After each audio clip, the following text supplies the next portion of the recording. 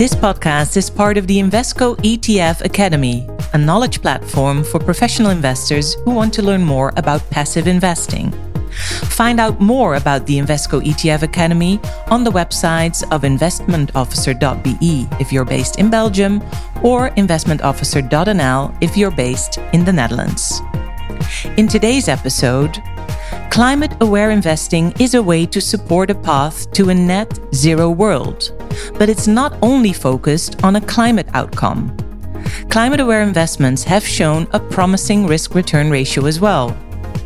Invesco's climate-focused strategies offer a solution designed to support the climate transition, providing exposure to climate change opportunities while integrating ESG considerations. My name is Marije Groen, and today I'm being joined by Christopher Meller, Head of EMEA ETF Equity and Commodity Product at Invesco, and Saurabh Katiyar, Executive Director at MSCI. Together, Christopher, Saurabh, and I will talk about how ETFs and climate indices can support investors with a net zero objective. Christopher and Saurabh, welcome. It's wonderful to have you, and thank you so much for joining this podcast. Thank you for having us. Thank you. I would like to kick things off with actually two statements for each of you, to which you may only reply by answering yes or no. I know that's a challenge. And after that, you are allowed to come back to one of the statements. So, Rob, I'll start with you. First statement for you is, tackling climate change comes at an economic cost. Yes or no? No. No. And the second one for you, climate-focused indices will ultimately become commonplace. Yes. A no and a yes from Saurabh. Christopher, over to you. Responsible investment means loss of profitability. No. No. Clear no. Only active funds can address climate concerns. Another clear no. Another clear no. Now, Saurabh, I know you're eager to maybe go a bit more in depth on one of the statements. Which one do you pick? Thanks, Marije. So I think I will pick up the second one, in which we talk about whether climate-focused indexes will become commonplace. Now, if you look back at the climate investing, integrating climate considerations always has been an integral part of the institutional investment process. But in a way, the growth was triggered by the signing of the Paris Agreement. When the global political leaders, they signed the Paris Agreement, it signified two things. First, the acceptance that the climate change is one of the greatest challenges humankind is facing, and also indicated their willingness to take steps to tackle climate change and limit global warming. We have seen European Union take additional measures, like coming out with regulations like the EU Delegated Acts for climate benchmarks to align these capital flows towards sustainable growth. And this is what we are seeing in terms of our client demand as well. More and more clients are increasingly looking to incorporate similar climate considerations in their investment process, especially to meet their net zero commitments. And this is the reason why I feel that these climate indexes will become a lot more commonplace. In fact, they would become, overarching in the investment process. Clear. Thank you for clarifying that. Christopher, which one would you pick? So I think I'll tackle the responsible investment and the loss of profitability question. The simple answer is that, why did I say no? Obviously there will always be a deviation. Anytime you take a step to include screening or changing your portfolio from the broad market, there will always be a deviation from the market. Whether that's positive or negative will depend on so many other factors. But I think fundamentally underlying the approach of a responsible investment is the idea ultimately of reducing the risks of your portfolio from outliers or issues from a responsible side. So, for example, if we're talking about climate change today, what are the risks about not dealing with climate change? Not just for us as a society and an economy, but also let's get into the specifics of the companies. If you're a company with large assets in coal mining, what are the risks of assets stranding in a world where we move to net zero? If you're a company that's investing in solar energy technology, for example, that's a responsible investment, and given the shifts that are required for a low carbon world, it's one that will hopefully pay some positive dividends. Thank you for that, both of you. Let's talk a bit more about the role of passive investment in supporting that whole climate transition. Saurabh, how are index providers integrating climate change? Yeah, thanks, Maria. That's an interesting question because in a way, there is not one single approach which index providers can take to integrate climate change because ultimately the approach depends on the investor's use case. Now, first of all, there is this wider acceptance that climate risk is an investment risk and it impacts asset valuations. But at the same time, using a single metric to define or measure climate risk is still a challenging process.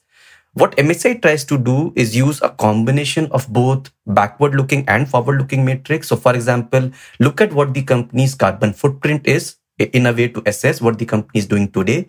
Combine that with some of the forward-looking metrics like climate value at risk or LCT score to assess what could be the impact due to this low carbon transition. But then we also try to combine that with what the company is doing to reduce its emission footprint. So whether the company is setting any forward-looking commitments, targets to reduce its emissions. And using all of these different metrics, we hopefully try to capture the climate risk. When it comes to using these climate metrics in an index methodology framework, again, the answer could depend on what the investor is trying to achieve. It could be a choice between a heuristics-based approach versus an optimization-based approach. Now, heuristic-based approaches like an iterative downweighting could be a simple approach, but then optimization provides you additional control on controlling active sector exposures or active country exposures. It provides you control on the tracking error, etc. So again, I will just go back to what I said at the beginning, that the right approach depends on the investor's use case and also how sophisticated the use case is. Right. But in general, what would you say are the risks and the benefits of tackling climate change within an investment portfolio, Saurabh? I think the benefits are that you're aligning your portfolio to limit climate change, and in a way that is one of the chief objectives of a climate-aligned investment policy. If investors recognize that some of these risks, which Chris was mentioning, asset standing risk, or in a way, there are some investors who may also want to position their portfolios better for this low carbon transition by capturing some of the climate solutions, then they need to reflect that view in their investments also, and that is what these indexes try to achieve. Now, when selecting an index approach to climate investing, the first step for investors usually is to choose a suitable climate index. Tell us more. Where do you start with this? Yeah, I think, again, when it comes to MSCI, there are multiple climate solutions which MSCI offers. But in a way, what we have seen when we were coming out with these index solutions, they have reflected the evolution which we see from investors' use cases in terms of aligning their investments. So if we go back, primarily how climate-aware investing began was this investors' concern around the asset standing risk. And this is where, let's say, first generation or first category of climate indexes, low carbon leaders, low carbon target did. They would look at the company's carbon footprint and reduce allocations to those which have high carbon footprint. Over time, the investor use case evolved, and they not only were concerned about the asset standing risk, but they also wanted to position their portfolios better for this transition to low carbon economy. And for this, we have an MSCI climate change index. But then the new climate index, which is the Paris Aligned Index, which exceeds some of the EU Delegated Act minimum requirements as well. And there, what we see is that we try to incorporate not only asset standing risk, we not only try to capture higher allocations to climate solutions companies, but we brought in those additional considerations which we believe are important for net zero and investors, like reducing the physical risk or capturing green revenues, achieving a temperature alignment of 1.5 degrees, etc. So the Climate Paris Aligned Index is a more holistic, a more comprehensive climate index solution aligned with these multiple climate objectives. Over to you, Christopher. Why would you say that ETFs are a suitable tool to answer to climate change? Well, I think the key thing that you're looking for, if you're looking to use the power of your investment portfolio to sort of help express that view and help, fight climate change is you need a portfolio solution that's going to be aligned with those objectives. And one of the great things about ETFs is that, they are very clearly aligned with the index that they're tracking. The whole aim of the ETF is to track the performance and meet those goals that are laid out that Saurabh's been talking about in some of these examples of climate-related indices. So with an ETF, you can see exactly what it is you're investing in, and you know that portfolio is going to be fully aligned. I guess there are also sort of two key parts to any investment. There's the selection part, which is, as we've talked about, determined by the index in the case of an ETF. But on top of that, there's also the engagement portion. And, a lot of people look at ETFs and wonder, how does a passive portfolio engage? Well, the reality is that, for a company the size of Invesco, it's perfectly possible for us to be an active and engaged investor, whether that's in our actively managed or our passively managed portfolios. Now, what would you say are the most common routes for passive investors looking to create a portfolio around climate change, Christopher? Yeah, so I guess you've got sort of two key choices to make. If you're looking for a sort of broad market type of benchmark, so a replacement for your, MSCI World type of exposure, for example, then the type of climate transition benchmarks or Paris aligned benchmarks that Saurabh has been talking about are often a good route to go, as they're looking to maintain broad market exposure. They have controls around how far you deviate from the standard market benchmarks, while also maintaining that sort of key requirement of meeting all of those Paris alignment goals. I guess the other way you can go is to be, if you like, slightly more aggressive and take a more specific approach. And there are a number of ETFs out there that allow investors to get exposure to, for example, clean energy and innovation in that space, or solar energy as another example. So very much more direct investment in the companies right at the forefront of those climate change solutions. Now, if we look at some research, Christopher, from French business school and think tank ETAG, they say that climate change ETFs are actually undermining the war on global warming, because they also starve sectors of capital to invest in transition to cleaner energy. I was just wondering, what are your thoughts on that? Yeah, it's an interesting thought. The idea that ETFs are actually starving sectors of capital feels slightly odd. Very often, ETFs are actually criticised for the indiscriminate way in which they allocate across markets. And a lot of the criticisms that come from that are that they're pushing stocks higher with no regard for no selection. In this case, I guess the suggestion is that specifically, climate conscious ETFs are excluding things like energy or fossil fuel related utilities. And that therefore is starving, the energy companies and those same utilities of investment. The reality is that, most climate conscious ETFs do invest in energy stocks, do invest in utilities, but they're only investing in the ones that are actually already, at the forefront of that transition to a lower carbon economy. So I very much view it as the investments are encouraging better behaviour, and any of these energy companies or utilities that move into the cleaner energy space would be eligible for inclusion in the benchmark and eligible for that additional flow of investment that comes with it. Thank you. So you clearly don't agree with the research. I'm afraid I don't. No. In 2020, the European Union launched 2 climate Paris-aligned benchmarks designed to reduce exposure to transition and physical climate risks and manage climate change opportunities, as well as, at the same time, helping investors who seek to align with a decarbonation trajectory that is compatible with the Paris Agreement. Let's take a look at these benchmarks. Saurabh, what are the differences between a Paris-aligned benchmark and an ESG-aligned benchmark? I think you referred to it a bit already, but maybe you can just specify more. Yeah. Thanks, Maria. I'm actually grateful for that question, because sometimes we see our clients talk about climate objectives and ESG integration approaches interchangeably, which in our view are quite distinct approaches. When we talk about ESG integration, as the name suggests, it is an environmental, social, and governance assessment of a company. While a climate-focused investment like a climate Paris-aligned benchmark would mainly be looking at aligning investments to limit climate change.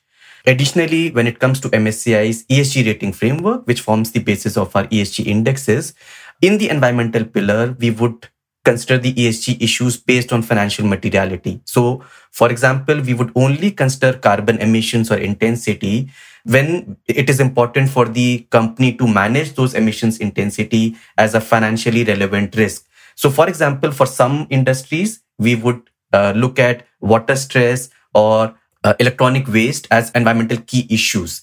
So I think this is the main reason why we try to differentiate between a climate benchmark and an ESG aligned benchmark.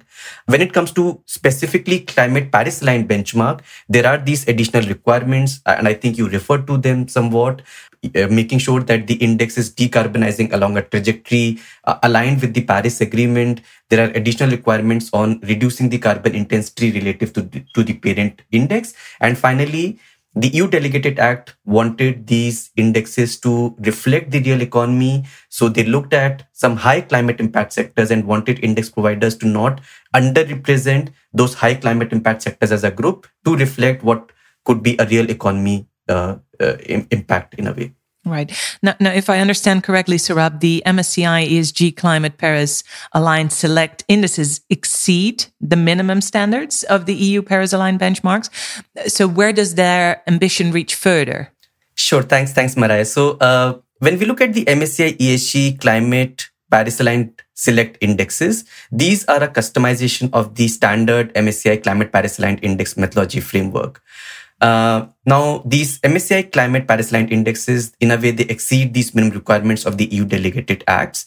If you look back at the EU Delegated Acts, I think they have done a very good job in listing down some of the minimum requirements which are needed for the Paris Aligned benchmarks. But I call them minimum requirements because if you look at some of those, they are restricted to limiting the transition risk or achieve a 1.5 degrees alignment through the self-decarbonization requirement, but they are sort of silent on some of these other requirements like reducing physical risk or capturing green opportunities, which in our consultation with institutional investors are also very important, especially if they have net zero aligned objectives. Additionally, when it comes to MSCI, we try to incorporate additional, criteria like using criteria on companies' credible emission reduction target and give higher weight to those companies.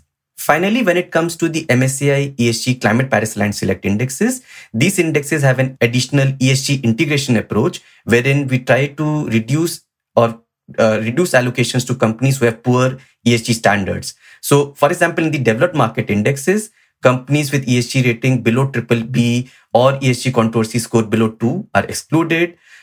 Some additional values-based criteria like reducing exposure to companies with nuclear power or alcohol, gambling, etc. also incorporated. Clear. Christopher, what would you say is the significance of these Paris-aligned benchmarks for investors and for the companies that are selected in the benchmarks? Yeah, so I think the first thing in terms of the significance for investors, Saurabh's talked about the Paris-aligned benchmark regulation, and that the intention of that being to align investment behaviour with climate mitigation that's required across the globe, the broader economy. I'd also say that they provide a sort of minimum benchmark for aligning investments with investors' objectives. So if you're a climate conscious investor, then a Paris-aligned benchmark is sort of moving in the right direction for you. Obviously, again, Saurabh has talked more about the MSCI improvements or differences versus the sort of standard minimum requirements, and also that addition of ESG criteria for the climate Paris-aligned select indices. And I think that's another important factor is that a lot of the climate conscious investments that are out there today are very much focused on the climate part, but not very much focused on the ESG part. So including those ESG criteria, again, ensures that alignment of values as well as the climate side. In terms of the companies, where we sort of touched on it slightly before, the reality is that if you're seeing more investments flowing into these climate conscious benchmarks, that is providing ultimately funding for the companies that are within those benchmarks. And if to get into that benchmark, you have to meet, key climate criteria, you have to be on a decarbonisation pathway or have credible, meaningful goals for reducing your climate impact, there is an incentive for companies to do that in order to be investable for this growing swathe of climate conscious investors. And would you say, Christopher, that the EU climate Paris aligned benchmarks are currently an area that is underinvested by ETF investors? Yeah, so I think it's fair to say it's still relatively early days for the PAB benchmarks. The delegated act that brought these into law is only just over around 2 years old. So, this is a very new area of investment, even within the newer sort of space of sustainable investment. So I think currently, if we look at total assets of climate-related ETFs in Europe, it's something like $23 billion, which may sound like quite a lot of money to the average person. Definitely. But compared to the $1.5 trillion of assets that are invested in ETFs in Europe, you can see it's still a very small share. Although growing very rapidly from this early start. Right. Let's talk a bit more about Invesco Clean Energy and about solar thematics. Rising sea levels, heat waves, widespread droughts, storms, wildfires, and floods all are dramatic effects of human-induced climate change. And some investors may overlook them vis-a-vis their portfolios, but those who are on top of the world's environmental changes, green technology and renewable energy may provide profitable investment opportunities in companies transitioning towards decarbonization and exploring new ways to improve and scale these technologies. Christopher, apart from the climate indices, there's other ways for climate conscious investors to address climate change. Tell us more. Yeah, so, the climate benchmarks we've talked about so far are very much broad, beta replacement type of products, giving a broad, asset allocation across, all of the market. Another approach that some investors are taking to integrating climate change or bringing, combating climate change to their portfolios is to take a more sort of specific and focused approach I guess you'd call them, sort of more thematic type of ETFs, things like, solar or clean energy or energy innovation are good examples, that we offer to investors. And they're investments that are often used, I guess, as a satellite to a core portfolio.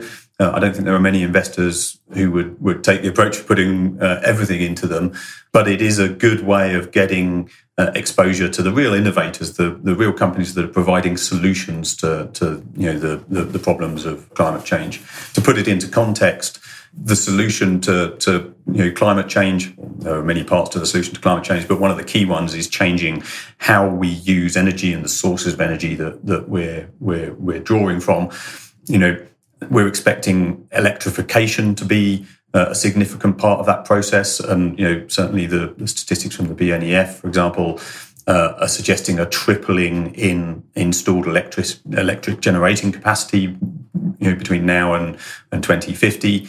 And within that, renewable energy currently makes up about a third of electricity generating capacity is expected to exceed, 2/3. And of that, around 40% is actually coming from solar alone in the 2050 forecasts. So, these are the companies that are driving that change, that electrification, and getting direct exposure to them is both potentially appealing from, a long-term growth outlook, but also it's again appealing in terms of investors putting their money where their mouth is and actually investing in the companies that are driving this change. And besides solar that you spoke about, how about wind power or hydropower? Are you also invested in that? Yeah, so the Global Clean Energy Innovation ETF that we have is investing in a wide range of exposures. Yeah. So renewable energies are a part of that, so wind, hydro, solar. But on top of that, there's also investment in the other parts to the solution, which is, improving energy efficiency. Part of the process of electrification is going to include improving, electricity storage, so battery investments, and similar areas. So I think it's fair to say that clean energy is a much bigger theme than just solar, for example. Right. We're reaching the end of this podcast, gentlemen. I would like to thank you both for being here with me and talking about how climate-aware ETFs support a net zero strategy. It was very interesting listening to your stories. Thank you for being here. Thank you very much for your time. Thank you. This episode was brought to you by Invesco. Invesco is one of the world's largest asset management companies, originating in the US and present in Belgium since 2006 and in the Netherlands since 2007. For more podcasts and articles on passive investing, please visit the Invesco ETF Academy on the investment officer websites .be if you're based in Belgium and .nl if you're based in the Netherlands. Thank you for listening.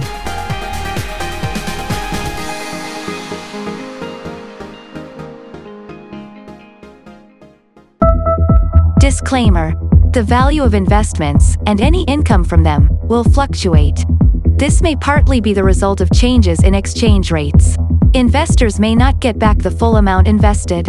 This podcast is for discussion purposes only, and is intended only for professional investors in Belgium, Luxembourg, and the Netherlands.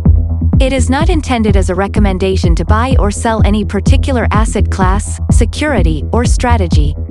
Regulatory requirements that require impartiality of investment or investment strategy recommendations are therefore not applicable, nor are any prohibitions to trade before publication. Where individuals or the business have expressed opinions, they are based on current market conditions. They may differ from those of other investment professionals and are subject to change without notice. This podcast is by Invesco Investment Management Limited, ground floor, 2 Cumberland Place, Fenian Street, Dublin 2, Ireland.